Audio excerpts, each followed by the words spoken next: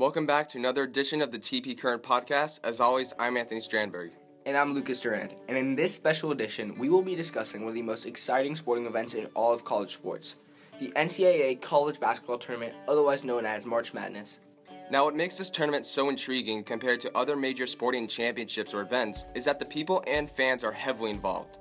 Each year, millions of people fill a bracket predicting the winners of each of the 63 games in hopes of guessing the highest amount of correct picks in their pool or group in order to achieve the seemingly impossible perfect bracket. It was reported that this year's tournament had the highest number of bracket submissions to ESPN, totaling nearly 19 million brackets.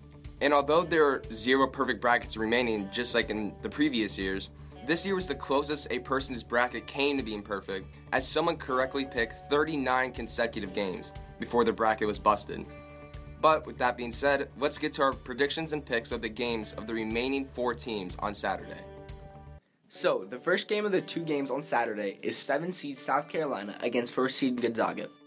Gonzaga has been riding hot all year long. Although they had a somewhat close win against West Virginia, the Bulldogs took care of Xavier and their Cinderella story. Look for an experienced Gonzaga team to win big against a South Carolina team that has been relying too much on Sindarius Thornwell. I agree, and like you said, Gonzaga came into the tournament as one of the hottest teams, and they've been able to stay dominant since. Now, I admire the run that South Carolina has had over the course of the tournament, but Gonzaga not only averages 10 more points a game than South Carolina at 83, but gives up an average of only 59 points a game, which is 9 less points than South Carolina. Plus, South Carolina is playing a direct opposite opponent compared to the last game they had against Florida. What worked for the Gamecocks against the Gators was the fact that they were able to shut down Florida in the 3-point game in the second half. But shutting down the 3 won't be the answer for this team, since Gonzaga as a whole is not a 3-point shooting team. The final game of Saturday features UNC versus Oregon. Now, I am choosing North Carolina to win this. UNC has been solid all tournament. Even though they gave Tar Heel fans a little scare against Arkansas, the veteran team still pulled out a win. Look for Coach Roy Williams to lead his team to another national championship appearance and his 6th national championship. I think the biggest key to this game that you mentioned is definitely the level of experience that UNC has. UNC has shown that they are a lot more mature after losing in last year's national championship to Villanova. In terms of the players, you have Justin Jackson and Joel Berry, who are juniors. Then you have Isaiah Hicks, Meeks, and Britt, who are seniors. So experience is definitely on the North Carolina side.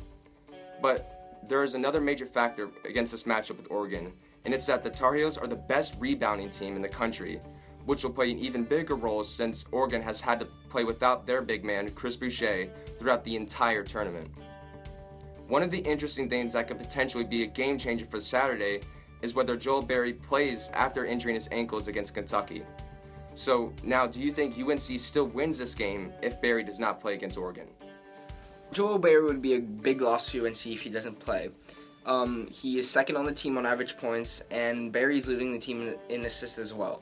I think they could still pull out a win without Berry, but it would be much harder for them to beat a solid Oregon team without Joel Berry. I would agree, but I feel like if there was an upset to happen in one of these 2 games, it would be Oregon upsetting UNC. However, I still believe that North Carolina will be advancing to the national championship. Thank you for listening to our special NCAA March Madness Tournament podcast. Tune in for our final podcast in April.